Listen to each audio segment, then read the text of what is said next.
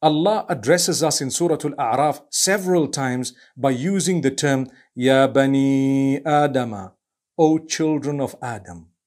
Amazing. It is an honor to be called after the first of our species. And Allah saying, you are children of Adam. I want to give you advice. O children of Adam, listen to this. Now we're listening. So let's go through some of these where Allah says, O children of Adam, what exactly is He talking about? The first thing He mentions in verse number 26 of Surah Al-A'raf, He says, يا بني آدم قد أنزلنا عليكم لباسا يواري سوآتكم وريشا.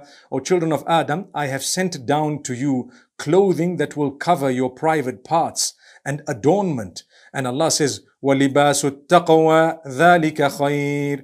Remember, the clothing of piety is the best. So Allah is telling us, I've sent